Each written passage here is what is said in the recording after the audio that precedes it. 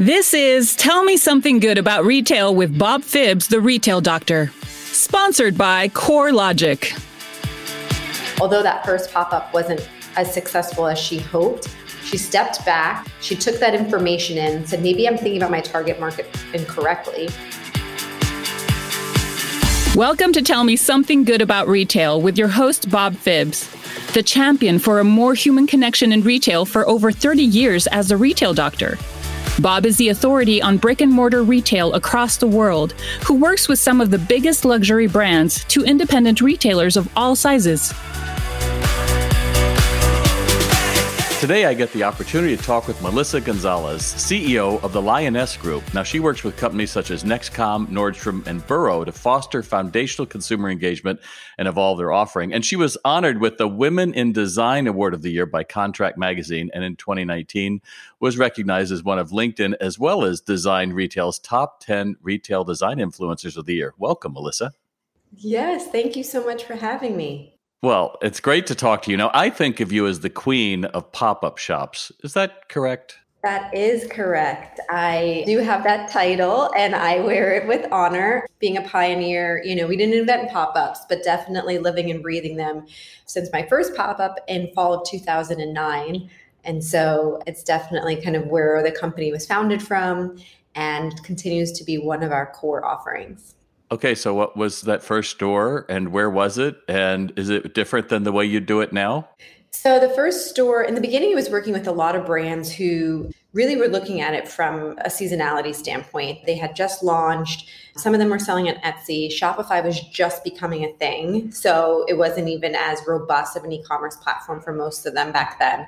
And it was really an opportunity to tell their story in a space, build human connection, and drive sales, right? And those sales that they drove were critical because this was like the one time of the year they were going to get to have a store. What we've seen is the use cases of pop-ups continue to evolve. And I think that that's what makes it a more robust strategy. And you're seeing it more and more as brands from all walks and all sizes, whether they're indie brand, a fast-growing VC-backed brand, or a national brand, where pop-up is part of the toolkit of how they show up in physical retail environments.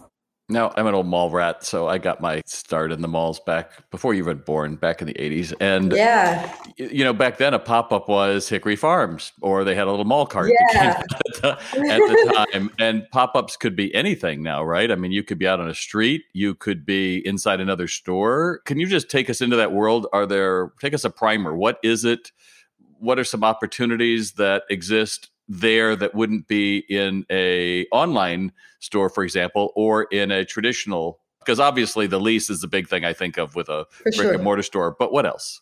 Yeah, I mean, the good part about a pop-up is that, there's an inherent sense of urgency and there's a different expectation usually that consumers walk in. They automatically expect to discover something, whether it's a limited sale, new product offering, a brand maybe they coveted online.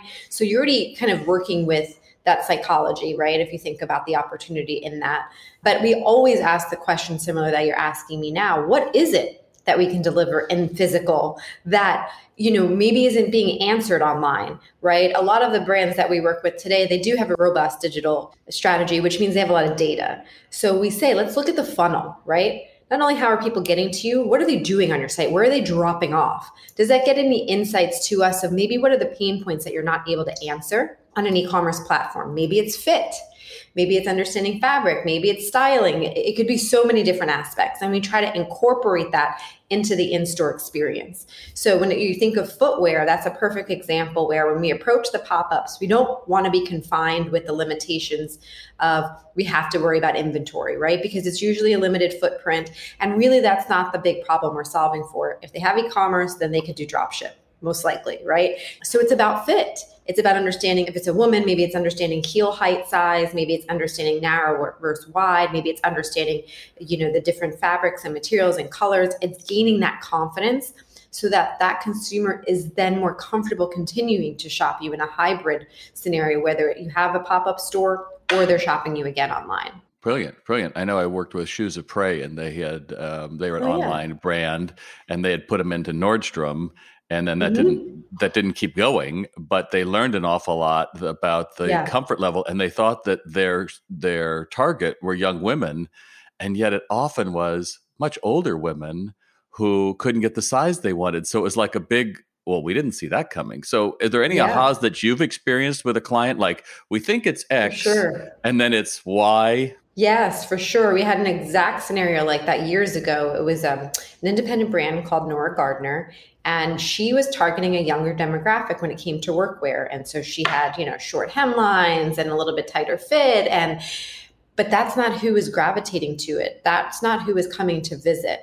It was more of that professional woman who was more in her 30s and 40s who wanted attainable fashion in her workwear, but still wanted to keep it a little bit more professional than sexy. And so as she was getting to have the opportunity for the month to have those conversations with those women, although that first pop-up wasn't as successful as she hoped, she stepped back, she took that information in, said, maybe I'm thinking about my target market incorrectly. She made modifications to the design, came back 9 months later, and I think she had a 1 month pop-up. She broke even in the first week. Wow. So it was utilizing those insights to reposition her brand, because that is another opportunity in pop-ups. They often serve as this really vocal focus group for you where you can learn a lot. It sounds like a lab almost. You get to see exactly what we put here. Now, you quote on the Lioness site that 1 in 3 pop-ups expand to long-term brick and mortar. Is that surprising to some clients?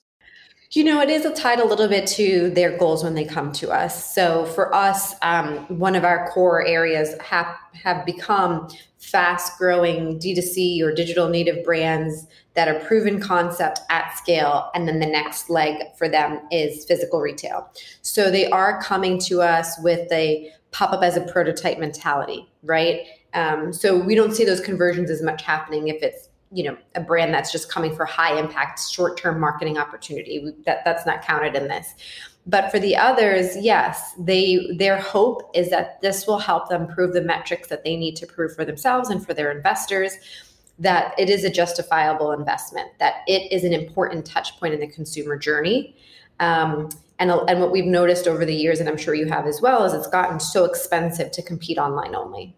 Right? So when you get to a certain threshold of sales and you go from having this really focused approach in how you're targeting marketing, but then you have to continue to widen that net online, it gets a lot more expensive. And so you take that opportunity to then have a physical retail store. And it also goes back to your question, the purpose of physical. It's an opportunity for them to either further build community around the brand.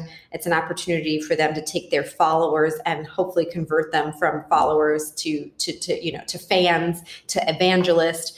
It's getting over those humps of confidence around either fit or fabric or just understanding how to use the product. And so because of that, a lot of them have been able to prove that this is effective in doing that.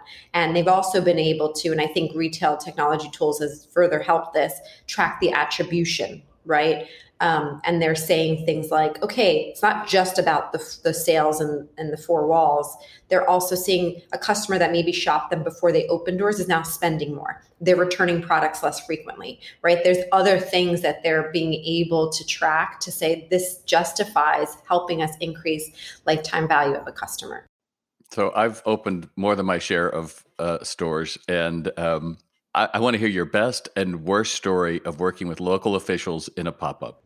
Local officials, like when we have to raise occupancy limits and get a TPA and the fire anything marshal like comes. that, or health, or all those fun little stories. If you had a good or a bad, we love. I mean, that's always a fun one. We got to raise occupancy limits, and it depends where you are. New York City is a little tough when it comes to like permitting. Permitting is an area in general across all stores where I feel like it's underestimated, and it was definitely even more challenging in COVID. To be able to get that. So we work as hard as we can with the brands, especially if it's a pop up, to be as strategic as possible to do what they need to do. But there's opportunities where maybe you're pulling an over the counter permit or something like that versus going into a major demo and renovation when you really need to prove concept first. But that tends to be one of the trickiest. So you would stay away from, if you had to do that would not be a priority. You would rather, like when you're talking to a client early, it would be like, we really don't want to get into changing the space. We'd rather go in, right? You don't want to have to Ideally. What are the hallmarks to stay away from that? I guess that's what I'm curious about. Yeah. I mean, usually it's a good TI project. We take that lens as we're scouting locations with our clients, right? To say, okay, like what's going to be feasible in the timeline you want to open? What is going to be feasible within your budget parameters? And it's not that we don't want to do it correctly and not file the permits, but maybe it's not justified at this point, right? In the trajectory and in our goals to take that route. So how are we limiting how much we're demoing, or how are we limiting electrical work or anything like that? And then once we have those learnings, we go to the first permanent location, then you take a bigger undertaking for that and you have a longer timeline, ideally more budget, things like that. Okay. But yeah, we've had plenty of scenarios where they've wanted to do extraordinary things, or the trickiest thing for us is if a client signs a space and then comes to us. Although, right, because then we're just stuck with those conditions. It's like a reality show. Make it work. Make it work. And I won't name any names of projects, but we've definitely had our projects where the neighbor had a rat infestation and we had to deal with that situation, or the property's CO expired and we would have to renew it in the amount of time we were going to open doors, which was going to be in less than 3 months. So there's definitely some hurdles that we have to overcome. I love those stories. I love that. You don't have to name names. That's all right. That's right. Well, you're also an entrepreneur. So what's the biggest challenge in starting your business and how did you overcome it? I think, for me, it probably was getting my name out there. But in your space, what would have been for you? For sure. My background is working on a trading desk on Wall Street, right? So it's not that I came from the retail world. I studied retail stocks and understood the stories and the financials. But so my background is a little different than the traditional design background. I see myself more as a storyteller. So I use that approach in the work as a whole. And I think that that's been helpful for me, because I think to be a successful voice in the industry, there has to be an authenticity behind it. And so it took a while for me to really learn what my voice was going to be, and really, the consistency in that. And you have one too, right? And I think, right, everybody has, like, if you say your name. Retiring, that's what my voice is. Oh yeah, very shy. Very shy. But so that, I think that's really important, right? It's as you grow as a company, you have to balance also, like, as a founder, being the face of the brand, but also having a brand that lives bigger than you too, because as you grow and scale, you need your clients to feel confident to work with whatever team you've assigned to be on that project. So that's always been my careful balance as an entrepreneur that I'm always working on, is that how do I maintain my voice in the industry, doing my research, making sure that I have confidence in my point of view and what I'm sharing. And for me, it's really about creating experiences, right? And the design and the space and all that behind that supports that. But I'm always thinking, what's the story? What's the consumer experience? What's the journey we're taking them on here? How is that building human connection?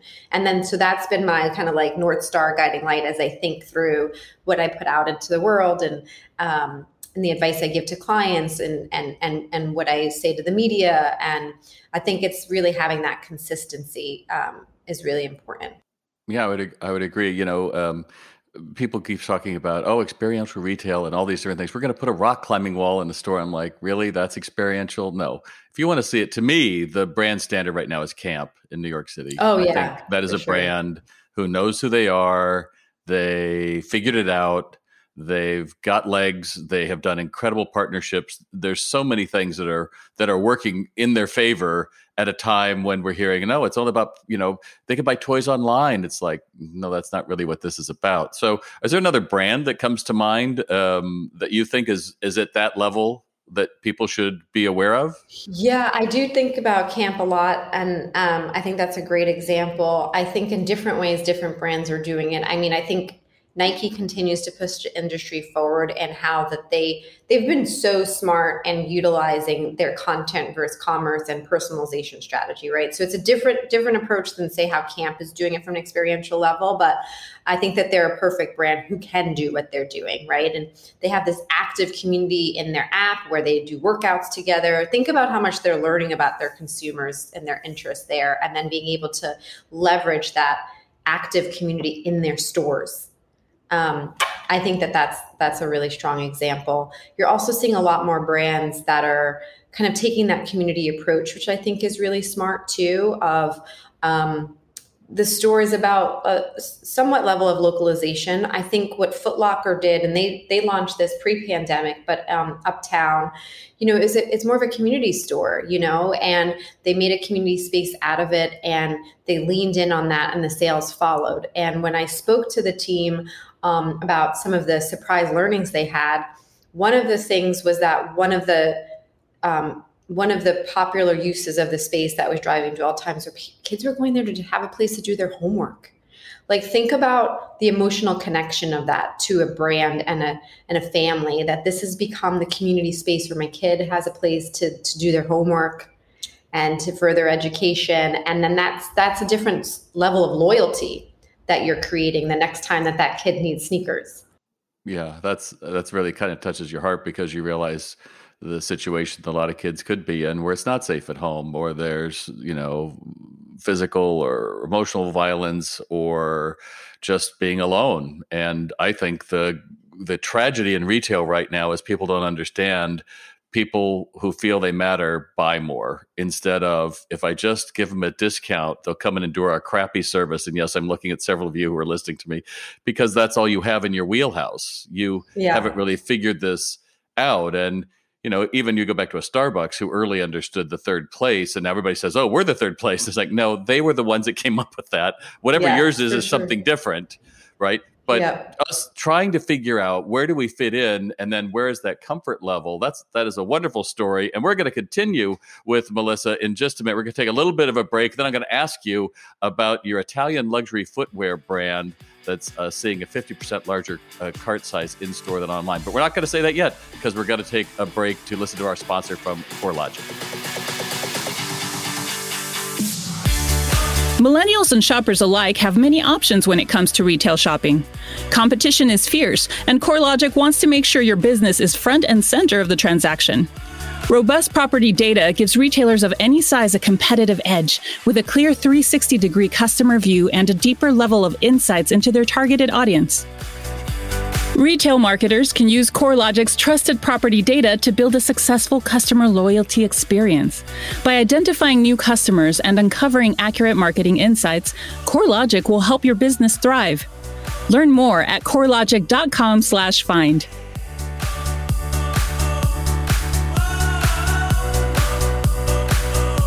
Okay, we are back with Melissa Gonzalez. We're talking pop-up shop. She's CEO of Lionesque. And you were on your site, you talk about an Italian luxury footwear brand having a 50% larger cart in-store than online. So what does that take for a retailer?